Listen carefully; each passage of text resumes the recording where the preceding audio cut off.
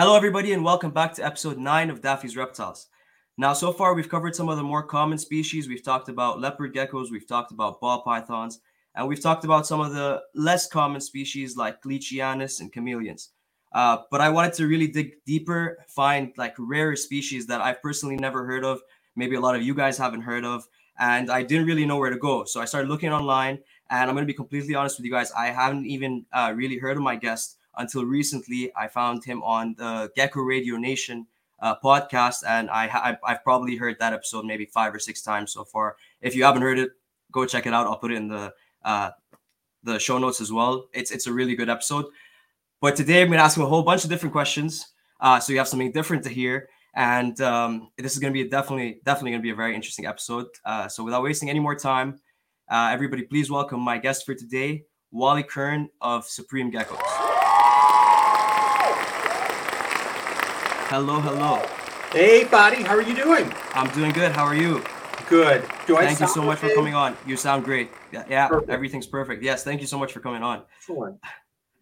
It's my pleasure entirely. Thanks for having me. Of course. Yeah, I'm very excited for this episode. I was going through your Instagram, and most of what you post I haven't even heard of. So I'm excited to learn a lot today.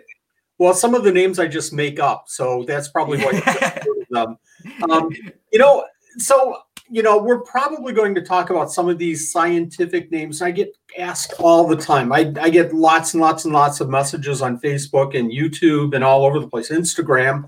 And people will say, hey, I have a skunk gecko. What should I? And my problem is I came from the fish world, so I'm very in tune with the Latin, genus and species name. And I grew up with that years and years and years ago. And it's just maintained itself because I made the mistake once of sending out a skunk gecko that was the wrong species. And that stuck with me too. So, while I know all the Latin names and everything, I try to use the common names because sometimes I'll listen to a podcast or a YouTube video and tarantulas, dart frogs, and some of these Latin names will start flying out. And it's just like, oh my gosh, I can't keep up with all these names. So I'll try not to get real technical with some of the names, but we'll probably cover more genus names and areas than real species names. So okay, awesome. And that's very true because sometimes the common names, there could be multiple common names for one species, or multiple species could have the same common name. And I'm coming from the wrong side, fish world as well. So I'm completely comfortable. Yeah, so I agree with you. It could be a little complicated, but at least you're getting the right animal when you're talking that way. So maybe we'll bounce back and forth. Sounds good. Sounds awesome. Good. Okay, so let's get right into it. How did you get into keeping reptiles, and what was your first couple of species? Ooh. Well, I'm going to go back 100 years ago because I'm pretty much that old. My family, I grew up in a really, really bad part of Wisconsin, and I got into a lot of trouble.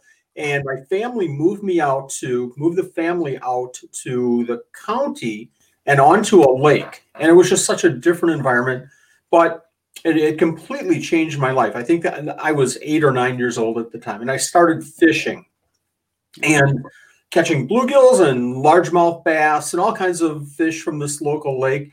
And I started keeping some of the fish to understand their behavior a little bit. A 10-gallon tank, a couple of bluegills and a bass in there, and just watch them and how they reacted. So I really got in tune with nature that way. From there, I started keeping tropical fish. Awesome. And in my 20s and early 30s, I think I had about 125 tanks from 125 gallons down to little killifish and betta tanks of 5. You're speaking my language. That's my, if anything, that's my passion. I'm still really, really into the fish. Oh yeah, they're beautiful. And killifish actually is most of what I keep. So you hit it right on the nail. Yeah. So can we just talk killifish then? We could. You want to do a whole We'll come back to that. We'll come back. Yeah. So I kept tropical fish, and this is back before the internet and before there were any ways to really communicate on a mass method. So it was all newsletters and going to shows and auctions and sitting next to somebody and talking fish. So during that time, I learned a lot. I started shipping out all over the world and started raising some pretty rare fish. But our family grew and grew, and we had 3 young boys.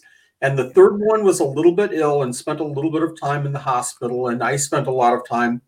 And I had discus. I had 4 pairs of discus going at the time, breeding.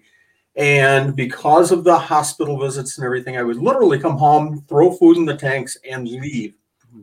Came home one day, and I had 3 pair laying on the bottom of the fish tanks. And at that point, I said, I have 3 things going. My career, I was into computers and project management at the time. My family, of course, and fish. And I knew I wasn't, and I could only do 2. So I knew that you can't give up the other 2. I couldn't give up the family. So I had to make that decision. Do I really want to take this fish thing as a business? And I loved what I was doing for a career. So that weekend, I decided the next weekend, I wanted everything out of the house. We sold everything, all the fish, all the tanks, all the equipment, big blower in one weekend. We had people coming up from miles and miles to get, all these fish. So I cleared out everything one weekend and then had nothing. I tried orchids. I tried some other hot baseball cards. Nothing really took it. I had to breed something. Right. It's the breeding that's addicting. It's the breeding that's addicting. It's going in and seeing, a mouth brooder with a mouthful of baby or eggs. So that was the hook for me. So got out of fish for probably 10 years or so, kept 1 fish tank. That I knew that wasn't the way to go. Got into reptiles. So I started keeping a pair of leopard geckos. And if you know leopard geckos, on the way home from the reptile show, they're already breeding in the deli cups. They breed so easy. Okay. So that started that addiction. And I kept 1 pair of leopard geckos. And by the end of that year, I had dozens of pairs of leopard geckos, and I started keeping crested geckos, one of the most popular pets around, one of the most popular reptiles. Yes. Just loved it. I love the colors of the leopard geckos. I love the patterning and the morphs and everything, all the traits, I should say, of the crested geckos as well. So I was hooked. I was hooked pretty bad. Absolutely. And to say that actually my story is very similar, and crested geckos are what got me hooked. And yeah, I'm still working with crested geckos as well. They're beautiful species. I love them. And that was about 20 years ago. Okay. And I remember the story so well. I was getting into crested geckos, and I met up with a lady in Madison, which was about 50 miles from us. And she wanted to sell some of her collection. Went and picked up, I think it was 4 different groups. So 4 males and probably 8 to 12 females. Wow. And we made the transition, really nice lady and everything. And this is like 18 years ago. And I remember her saying this to me, the crested gecko thing is done. It's saturated. Everybody's breeding crested geckos. The market's going to fall out. And I was like, I just want to keep animals. I want to watch them and see kind of patterns and traits I can develop. For the fun of it. I want to have some fun with this. I really wasn't into the business. So 18 years ago, the prediction that the crested gecko market was done was far, far from the truth. It's really taken off lately. Mm-hmm. So I started making some money with the cresteds and leopards and started, reinvesting into the business and the hobby. But, probably like yourself, my interests change by, well, what time is it? My interest like that. I'll see something on the internet, or I'll go to a friend's house and see something, and it's like, oh, I've got it. So I started keeping micro geckos, and I started keeping some of the African geckos, and one thing led to another. My wife used to do daycare down in the basement. So she had half the room, and I had the other half for geckos. Well, she decided to go back to work. All of the kids that she was babysitting kind of grew up, and she didn't want to take in, younger kids. So I kind of annexed her half of the basement. So it was all mine, the whole basement. Perfect. The dream come true. That came true. So, my collection expanded by 2, and now I'm keeping all. I think I'm keeping over 60 or 70 different species of geckos. but I'm still keeping a lot of crested geckos because that's kind of where, I want to see my hobby move forward and try to develop different morphs and things like that. So I'm probably keeping about 60 different groups of crested geckos. Wow. I've gone down a little bit with leopard geckos. At one point, we were breeding probably 400 or 500 babies a year, but that's way down. But I'm really into the weird geckos that nobody knows the names of, and probably nobody cares except for me of what these things look like. So I'll that's tell you where I'm going now.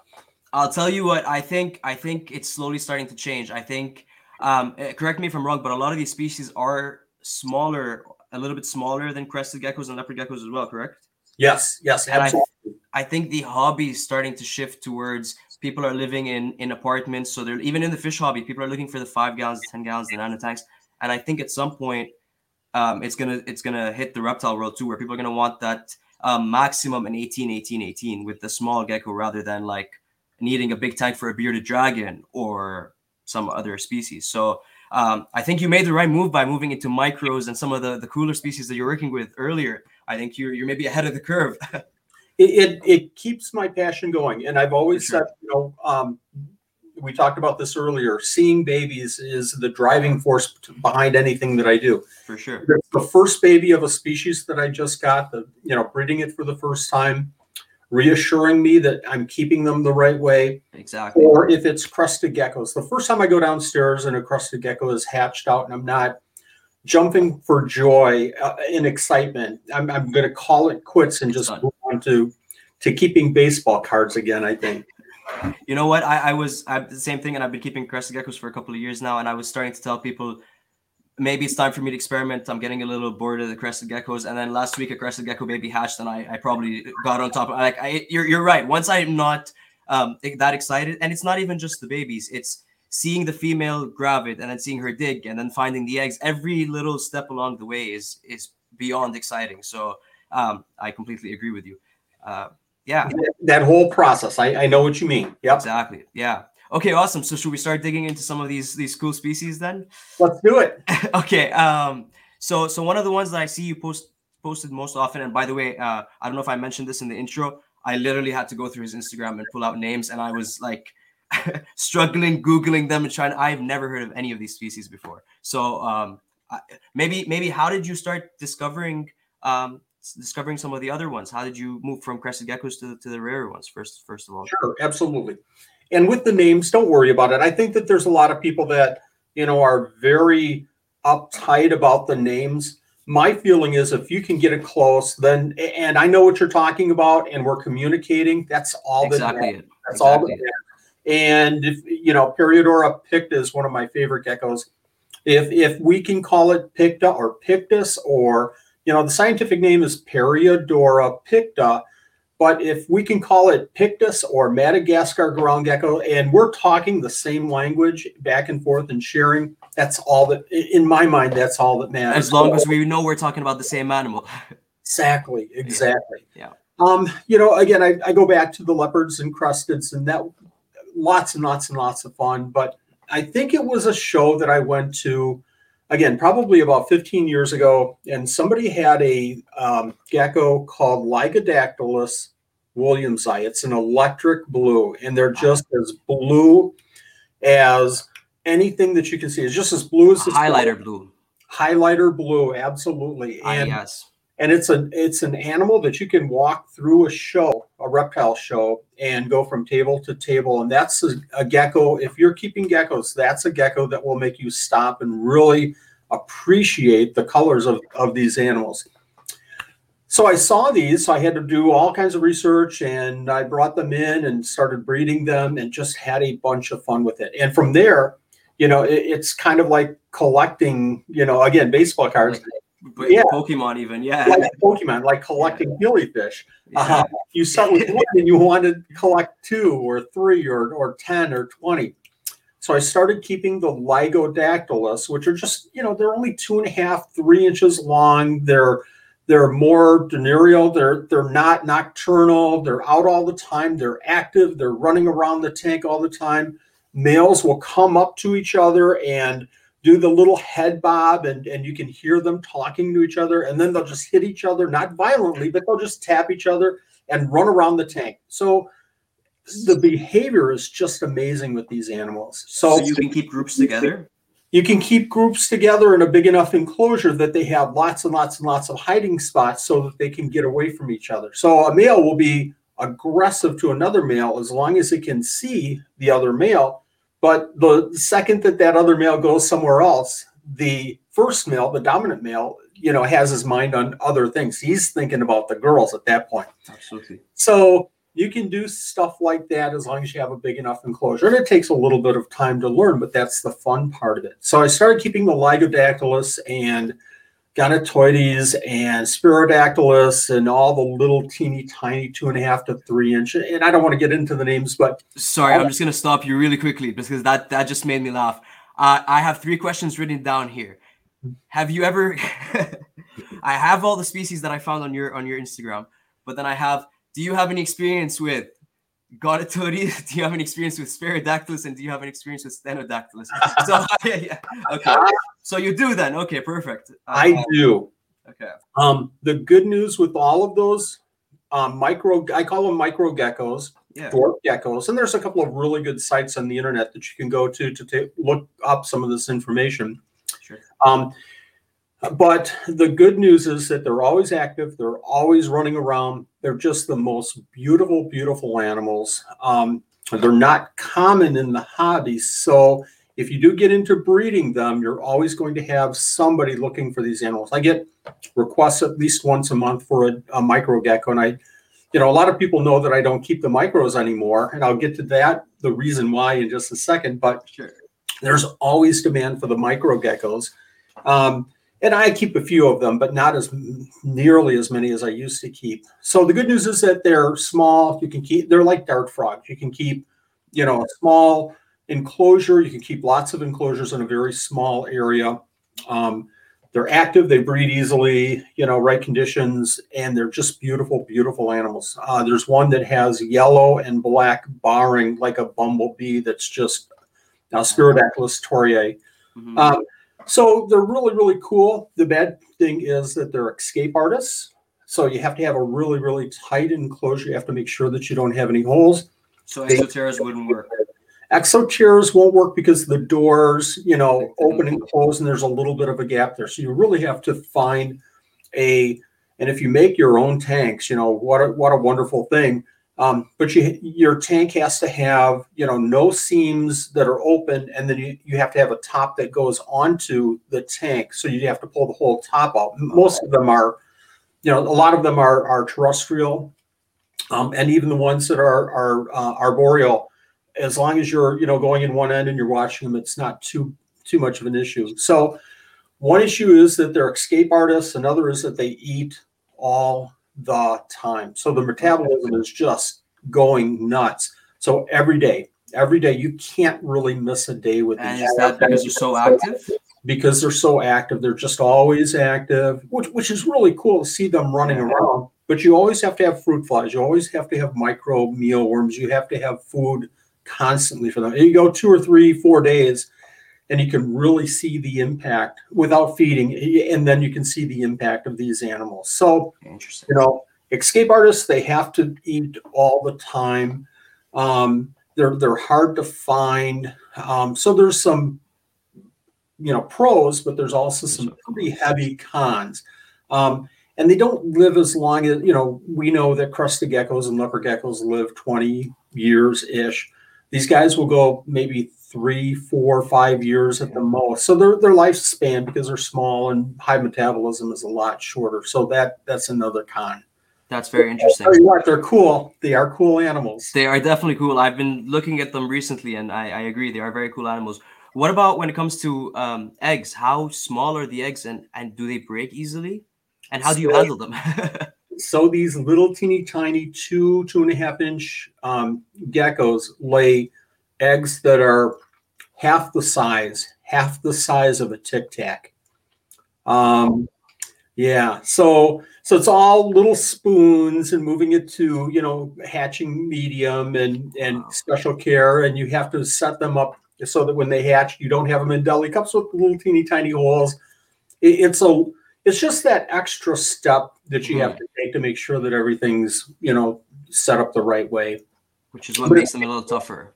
Makes them a little bit tougher, makes them a little bit, once you have one of them down, you kind of have all of them down. A little bit of UVB lighting, a little bit of heat, and it's pretty straightforward. But again, you can pack a lot of them into a very, very small area and keep them, again, kind of like dart frogs, like you're keeping dart frogs. Right. Yeah, you can just have them like kind of lined up on a rack, and it's with tanks that small, how many can you fit on a rack? Like, yeah, that's true. Exactly. Lots of fun.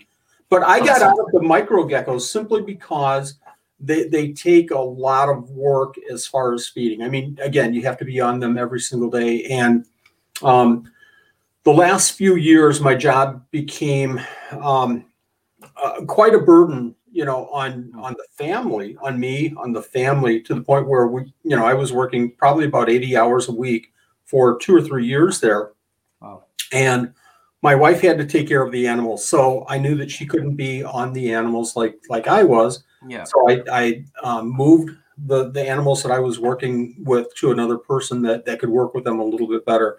And I moved into other animals that didn't take the day-to-day, every single day kind of maintenance. Awesome. And now some of those animals are like the one you mentioned, the Parodero-Picta. Exactly. One of my favorite animals. So I've kept probably 150 different species of animals, or species of geckos, somewhere around there. And I would have to say Periodora picta is probably my favorite. A lot of good reasons.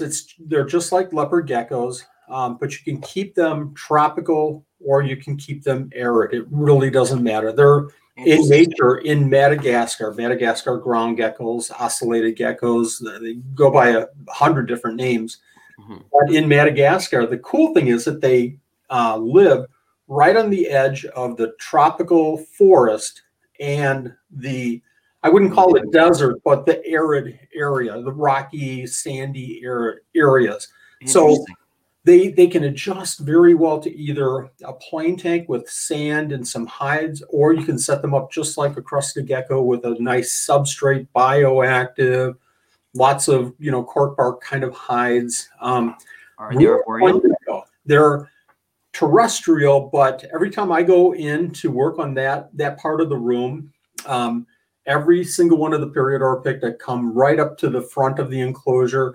If I have cork bark, they're up on top of the cork bark looking to see what I'm doing. Yeah. They're little prairie dogs of the gecko world. That's incredible. Big eyes, real cute animals, easy to handle, small size. They're only about 3.5, 4 inches at the very most. So about half the size of a leopard gecko. Mm-hmm. Easy to breed, and I'll come back to that in just a second. Easy to keep, just like I said. They're easy to feed. I've never had any of them show any signs of not wanting to eat, whereas sometimes you'll see that with leopard geckos, and crested geckos will sometimes go off food for a little bit. Mm-hmm. Picta are always little piggies. They're always looking for more food. So, and what do you feed them? Anything. I try to keep my fingers away from their enclosure as much as possible. So anything as in, like, will they take, for example, Rapashi, grappai, or?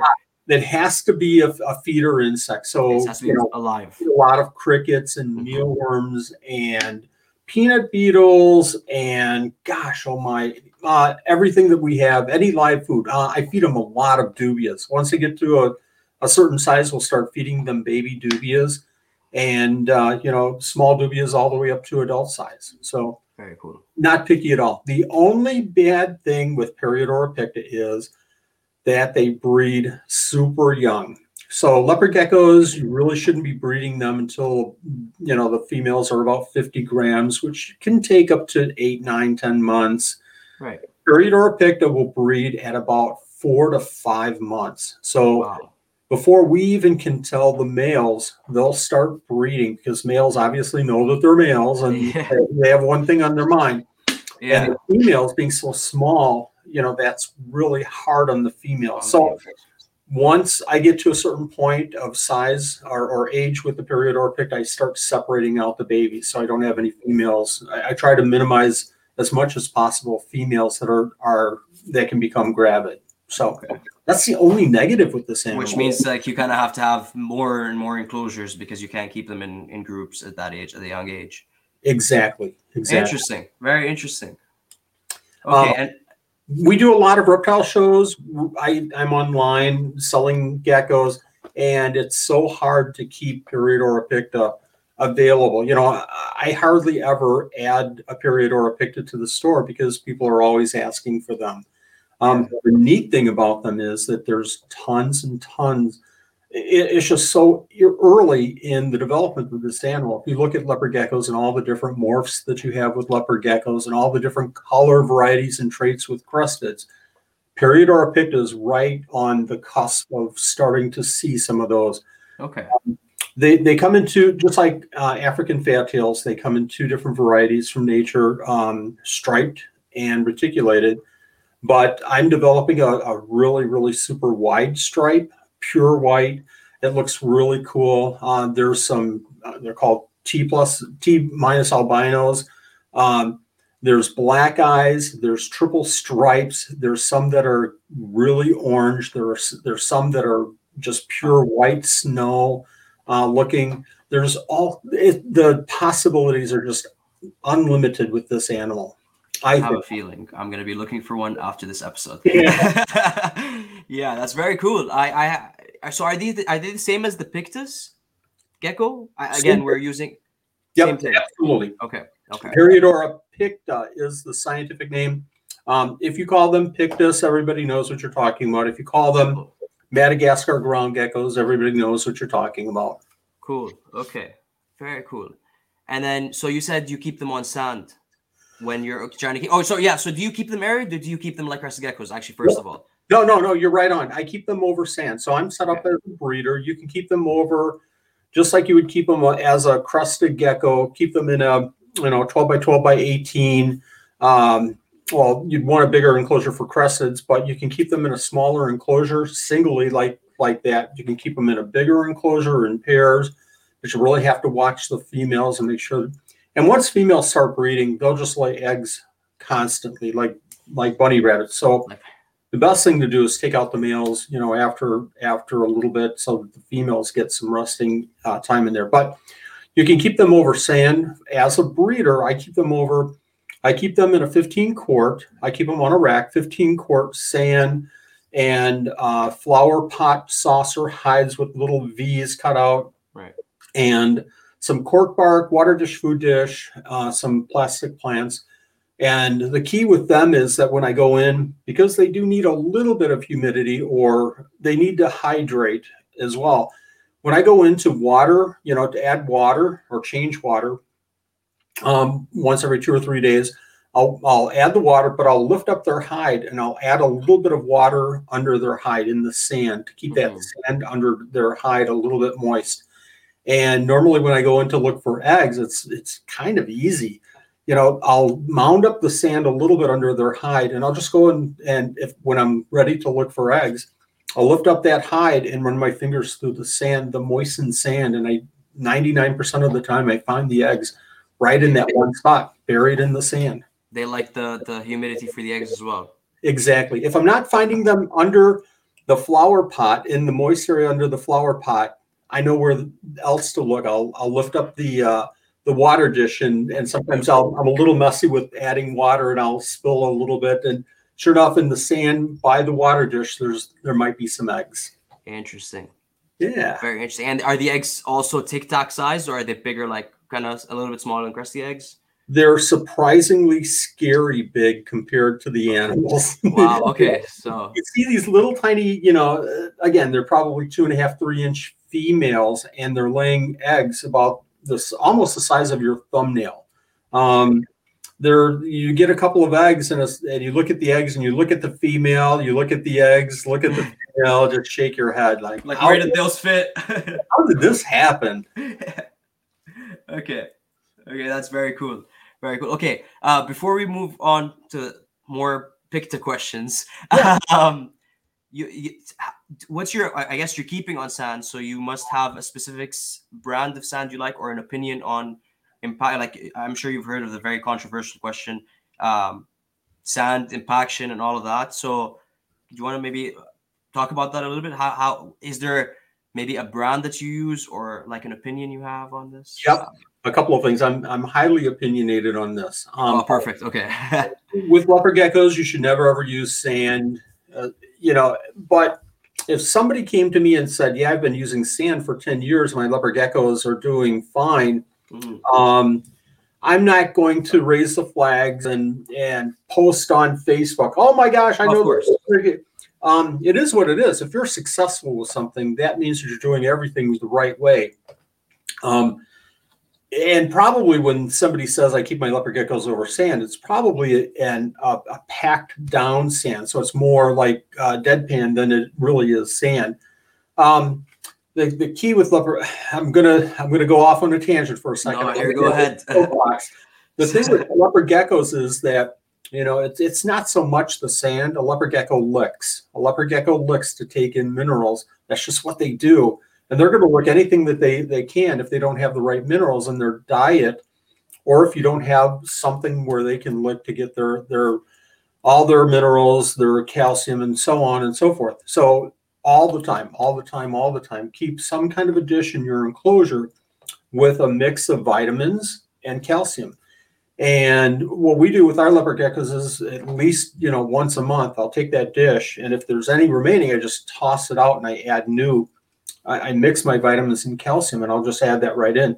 Then I can throw the mealworms right in that dish, and they dance around and they get covered with the dust. So, but I know my leopard geckos are licking that vitamin and calcium mix to get their required nutrients.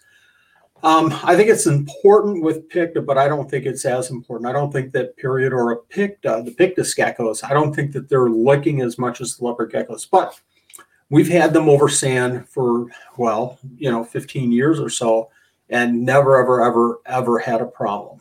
The only problems that I've had with Period or a Picta, if I ever lose one, it's because I've not moved the male out from the female's enclosure, and the male gets a little bit aggressive. So, my practice now is, excuse me, just like the leopard geckos, I'll take them out, I'll introduce, a day in, 2 days out, a day in, 2 days out, a day in, and then that's it for the breeding season. If I'm not seeing eggs, after a month, I might start that whole process up again.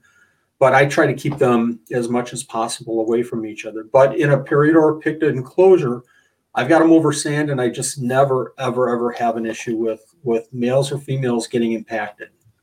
Okay, that's very interesting. And is there a specific brand of sand that you use? Yeah. Yep. I'm sorry, you asked that. No problem. Yeah. I use Repta Sand. Although I've recently purchased the Zoomed sand as well, and I'm trying that out from a recommendation from a close friend, a big breeder. So I think I think the finer sand is better. I tried place sand for a while, and that just kind of it clumped up a little bit too much, too many big particles in it. If you're going to spend your money somewhere, buy some halfway decent sand and get some Repta sand or something like that. Repta sand doesn't have the dust in it, so you can put it right in the enclosure. You don't have to wash it off. So, I'm lazy. Okay. I don't like to wash sand, so I throw it right in there, and it's virtually dust free. No, that makes sense. And it's not washing the sand that's the problem. It's waiting for it to dry. Yes, yeah, absolutely. No, that's awesome. I partially asked that question because I heard them ask you it on the other podcast, and I loved your answer, and I just wanted to hear you say it again and have everybody hear you say it. I think that's very interesting, point of view on it. I don't think I've ever heard anybody say that, well, they're licking because they're looking for minerals. So if you provide the minerals, then why would they be licking the sand or anything else? And I recently got into Stenodactylus.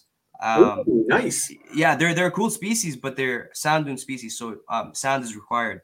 But I've never worked with a species like this before, so that's why I asked about the brand, because I'm curious to see what are the better brands to use, because they do require they burrow and they dig their eggs in sand as well. So I think one of the things. Yeah, exactly. and I hope I gave the same answer tonight that I did. You did. It was yeah.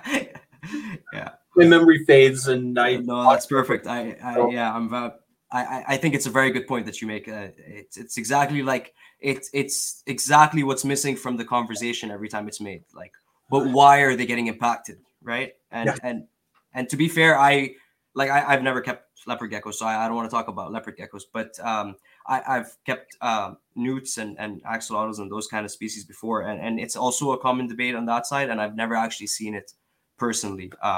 So I think as a learning experience, you should go on Facebook in one of the leopard gecko groups and say, I keep my leopard gecko over sand. And I think that that's a really, really good idea. That's what I think you should do after this show. Go on and post that and see what kind of a response you get. Have you heard of the term canceled? Yeah. That's what happened to me. Permanent block. It's unfortunate, I think, that on social media, a lot of people have, not everybody, I'm not saying everybody, of course, a lot of people have a very closed mind, a little bit of experience, and they get this defined impression of how things should be. And, I talked to somebody that's been in this hobby for 30 years. I've been in it for 20 years. And I just made this comment on somebody else's show that I was watching as well. We're all learning. And he said the same exact thing. The day that I stopped learning, I should just hang them up, because we're all learning something new every single day. So everybody, whether you're, I feel very strongly that the sand isn't the biggest problem with leopard geckos. Keeping them over sand isn't, a sin. It shouldn't be done. You're risking, and I wouldn't. But if somebody is and it's working for them, I'm not going to be the person that says, well, don't keep them over sand.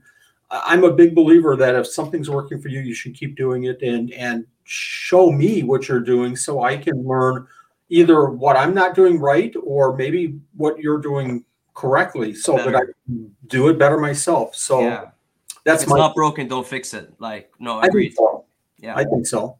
I absolutely agree with you. Okay, now that we went off on that tangent, back to the Peridura picta. Sure. Are they more of leopard gecko temperatures, or are they more room temperature like crested geckos? Do you require heat pads and all of that, or? Great question. Wonderful question. They are just like leopard geckos. So we'll keep the back of the enclosure. I actually have two different racks that I keep them in. One, I have a heat cable on, and it's right directly on the back of the enclosure. So probably only 20% of the enclosure is warm, but I keep that turned up pretty high because it's not like a heat mat. But what I suggest to people is give them a temperature, of an area of about 20 to 30%, and give them a temperature of about 90 degrees, 92, 93, 89, 88. Doesn't really matter too much as long as they have an area that they can self-regulate their temperature and go to and then come out of when they need to. That's what's important. And I think that a lot of people, I've been asked this so many times, do you keep your hide on the warm side or the cool side? It doesn't matter. It matters, but if you're keeping one hide, then you're doing something wrong. They don't have one hide in nature. They don't have one spot in the warm side or the cool side to go to. They have spots wherever they want that they can go to and hide. Agreed. Put a hide on the warm side, put a hide on the cold side, let them choose. And if they're constantly choosing the cool side, maybe put more decorations on the cool side. So I'll find them sometimes on the warm side, and I'll find them sometimes on the cool side. Do I try to figure out why they're on one side or the other? I don't. I just give them more choices so they can regulate however they want to. Absolutely. That's a great point. Yeah, absolutely. Awesome. So I think that pretty much covers my questions on Peridura picta. Okay. Maybe we can jump to so Peridura bastardi. Yeah, very, very good job. I always get the question: are they really called bastardi? That was the first question I had written. So these Latin names sometimes come right from the person that's discovering the animal, or they have different meanings. So Peridura bastardi are just like Peridura picta. I shouldn't say it like that. Periodora bastardi are very similar to the Picta that we just talked about, but they're more terrestrial. They're a smaller gecko. They're probably an inch smaller than the Periodora picta. They're more terrestrial. They like the leaf litter. They like to be down on the bottom of, if you have an enclosure with Periodora bastardi, they're probably 99% of the time buried under something right on the substrate. Very cool. So I give a lot of how I do it, and I'm breeding a lot of Periodora bastardi. It's an animal that's in high demand for us at Supreme Gecko quite a bit. But I have a lot of cork bark that just has a little bit of a concave look to them, and it almost sits on the substrate, but it doesn't quite sit on the substrate flat. It's a little bit elevated off the substrate, and they'll go in there and hide, all the time in there. I give them the flower pots. They like the flower pots, fake plants, and so on and so forth. But they absolutely have to have some kind of a moisture substrate, some kind of a substrate that will hold moisture. So we do the Zilla Jungle Mix, and I just love that product. It's a good blend. Sometimes I'll add some sand to it, but most of the time I just throw it in the tank, and that does really well. Again, water dish, food dish, the same kind of hides, fake plants, and they do really, really well. The cool thing about Periodora bastardi is that the adults are these little gray, kind of lumpy things. They don't have much color.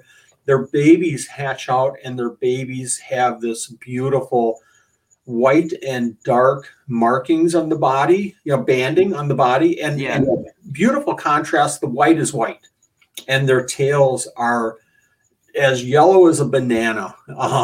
They're so good. So you'll hatch one of these out the first time, and you're thinking, oh, it's going to be a great little gray baby, and you hash it out and go, oh my gosh, and look at that tail and how cute the body is. So, and all the colors. Yeah, the baby's colors will just knock your socks off. Okay. And you said they're in higher demand than the Picta. Why? Or sorry, you said they're in high demand. Are they in higher demand than the Picta? And why would that be? Yep. Periodora picta breed, like I said, like bunnies. So we're producing a lot of Periodora picta every year. But you can still import quite a number of Periodora picta as well. So you can go on to a reptile show and see Periodora picta on somebody's table. It's probably going to be wild caught, which, has its problems. And it's probably going to be $25 for a Periodora picta. Bastardi aren't imported as frequently. They don't breed like bunny rabbits like the Periodora picta. So while we're breeding quite a number, I have a kind of a bigger group. I think I have 2 males in a 15-gallon. I have 2 males and probably about 6 females in there. Wow. And I'm in a 15-gallon? In a 15-gallon. Yeah. How small are they? They're about, I would say, half to an inch less than Periodora picta. So they're only about 2.5 inches. 2.5 inches. 2.5 inches, maybe 3 with their tails. Like morning geckos, kind of. A little bit bigger than morning geckos. A little bit bigger than morning. Yeah, that's a good analogy. A little bit bigger than morning geckos. Interesting. Okay. Yeah. So they're still small. They're in demand because number one, not a lot of people are breeding them. Mm-hmm. Number two, they don't import as frequently as some of the other animals. And they're in high demand, I think, because you take a good picture of a Periodora bastardi baby, and it kind of, for me, it just sells itself. Yeah, that makes sense. I mean, I haven't seen it, but just hearing the yellow tail and that sounds incredible. The banding and everything, cool, very cool. Awesome. And then other than that, pretty much the same. Do they come from the same area? Are they also Madagascar species? Madagascar. All the Periodora, I believe, are from Madagascar. I'm trying to think if there are any that aren't. But they're found more, if we drew that line, where Periodora picta is, and we have the arid on one side and the tropical on the other, you get past the Periodora picta and you start seeing some of the Periodora bastardi. Wow. The cool thing about this genus called Periodora is that they have, I should know this, 24 or 25 different species, which I think there's only like 11 or 12 really in the hobby. Okay. One of them is Periodora misobi, which is a black animal, jet black, with white spangles, with the biggest black eyes, very nocturnal, and they're big. They're for a Periodora, they're big. They're probably about 5.5 inches. And they're in the hobby? They're kind of in the hobby. They're in Europe. They're being bred more in Europe than they are here. It's always Europe. It's always Europe. And you know why that is. In Europe, they take one tank at a time. Like I just mentioned, that I like lots of tanks and lots of but I can't focus on every single one and dedicate 100% of my time on 100 tanks. In Europe, they have one animal. They have one tank and one pair of these animals, and that's all that they focus on. So they make that one setup as perfect as they possibly can. They study that one animal. So I've traveled to Europe a few times and had the opportunity to talk to some people there, and they are, laser focused on keeping their animals the best that they can. And, fish, Germany, the same way. They're absolutely, laser focused on what they're doing over there. And we're collectors over here. And I think that, and I hate to say it like this, but I really think that the European community is more in tune with understanding the behaviors and the requirements and the behaviors of the animals.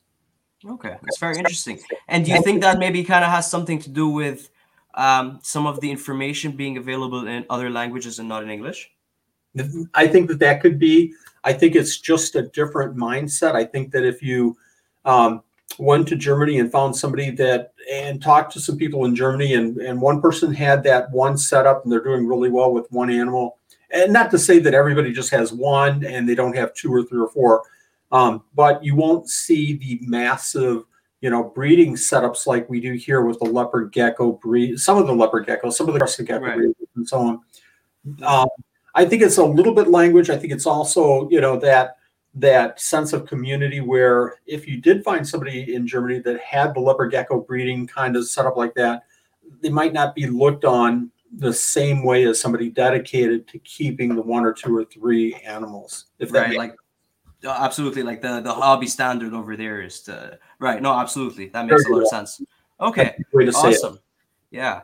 Okay, so Wally, I usually like to keep the episodes around 45 minutes, and we're already at 47, but I still have a bunch of episodes for you. So I have 2 questions for you. Absolutely. A, would you be interested in coming on for a part 2? I'd love that. This is fun. Absolutely. Awesome. I would absolutely love to have you on for part 2. And then question number 2, just because I have to ask you about this one more species before I let you go. And I'm actually going to have to pull up my phone for it as well, because I have all the species named written, but I can't remember which is which. And there's one that just blew my mind when I saw it. And it was pretty recently too.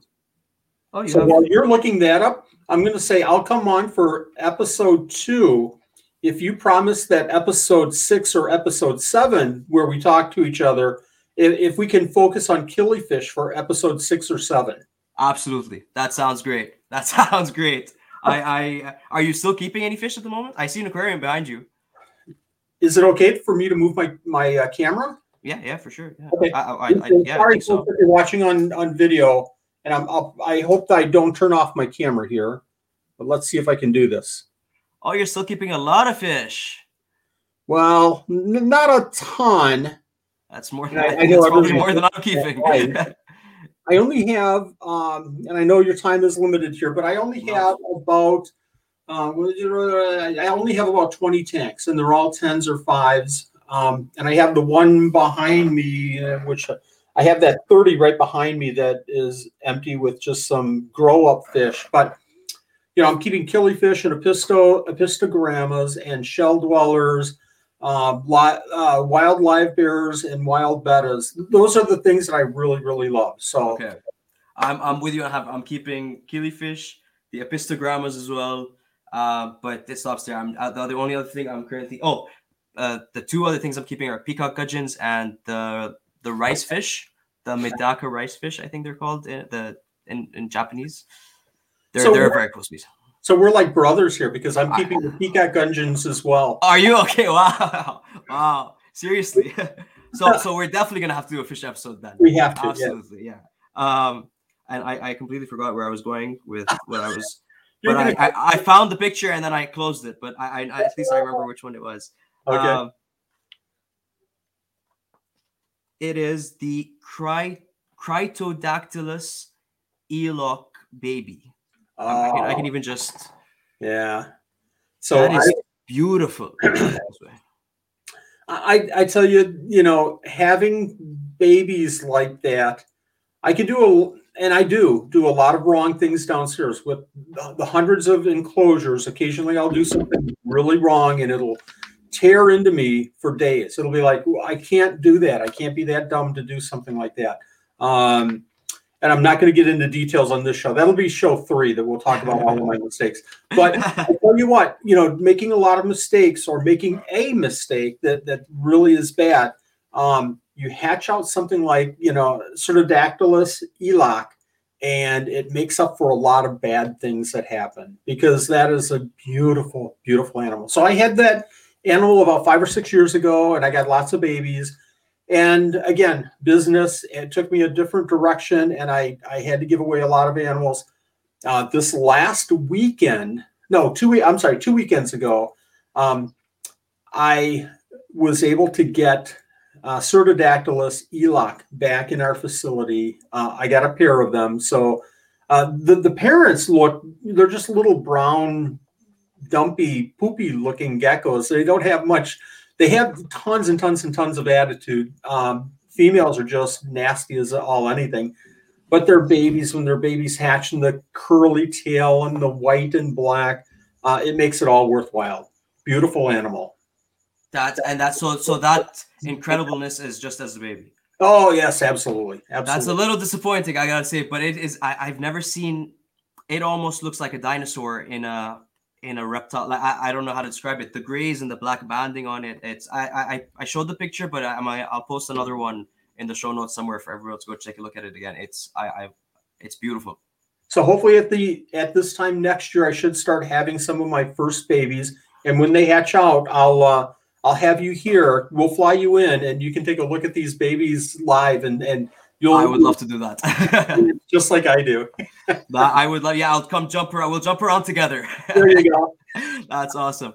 Okay, Wally, thank you very much for coming on. I'll shoot you a message, and we'll plan a time for part 2, because I definitely there's loads more questions here. Like we didn't even touch the surface. But can you let everyone know where to find you? I know you're on YouTube, Instagram, all those places. YouTube, Instagram, Supreme Gecko. Go to my YouTube channel. I post videos on geckos, and I'm actually really heavily into isopods, which sounds kind of nutty and kooky, but love the isopods. Go onto YouTube, and especially in the next month or so, isopods. In the next month or so, I'm going to throw out a real quick plug. I hope you don't mind. I'll take just like one more minute. No, absolutely. No, yeah, do it. Yeah. We've been doing something called the 12 Supreme Days of Christmas, and it's a big giveaway to other hobbyists. And the first year that we did this, about 10 or 11 years ago, it was all me, and I gave away like $200 worth of prizes. Wow. This last year, we gave away over $6,500 in reptile gifts from, I think it was 60 different people donating. So it's a fun event. It's all fun. And it starts at the end of, it actually starts the day after Thanksgiving and runs all the way to the day before Christmas. And every other day, we'll do an announcement and we'll do a giveaway, and then have a day of waiting so people can enter or do, post a picture or say Wally's a jerk or something on the YouTube videos or something like that. And we ask for participation, and then, the next day we draw names and people win. So it's a ton of fun. It's a great community builder. I see so many names, joining together and long-term relationships off of something like this. So make sure that you join, the Supreme Gecko 12 Supreme Days of Christmas event coming up. I absolutely love that. I love the sound of that. Is that on your YouTube? It is on my YouTube. It's on Facebook. Look up 12SDOC as a Facebook page, and you'll see all kinds of information. We're just now starting to get all the donations coming in. So perfect. So I'm going to make you guys' life easier. You don't even have to look on Facebook. It'll be in the show notes. Go look for it there. Click there. once this does start, you can look at my Instagram as well. I will be sure to be sharing all of this stuff as well. I love the idea. That's absolutely incredible. Thank you. Once again, thank you very much, Wally, for coming on. We will be talking very soon. My pleasure. Thanks, Fadi. Thank you. Bye-bye. All right, guys, that was episode 9 of Daffy's Roundtable. I want to say thank you one more time to Wally. That was an incredible episode. I learned so much. And like I said, I have so many more questions for him, so we'll definitely have him on again. Go give him a follow, Supreme Gecko. Follow him on YouTube, Instagram, Facebook, all those places. And keep an eye out for those 12 days of the 12 days of, I'm saying the name wrong, but you'll have it in the show notes. 12 days of Gecko Christmas, I think, or Supreme Gecko Christmas. Follow me on everything. I'm Daffy's Reptiles on YouTube, Instagram, Facebook, and then Daffy's Roundtable for the podcast. See you guys on the next one. Thank you.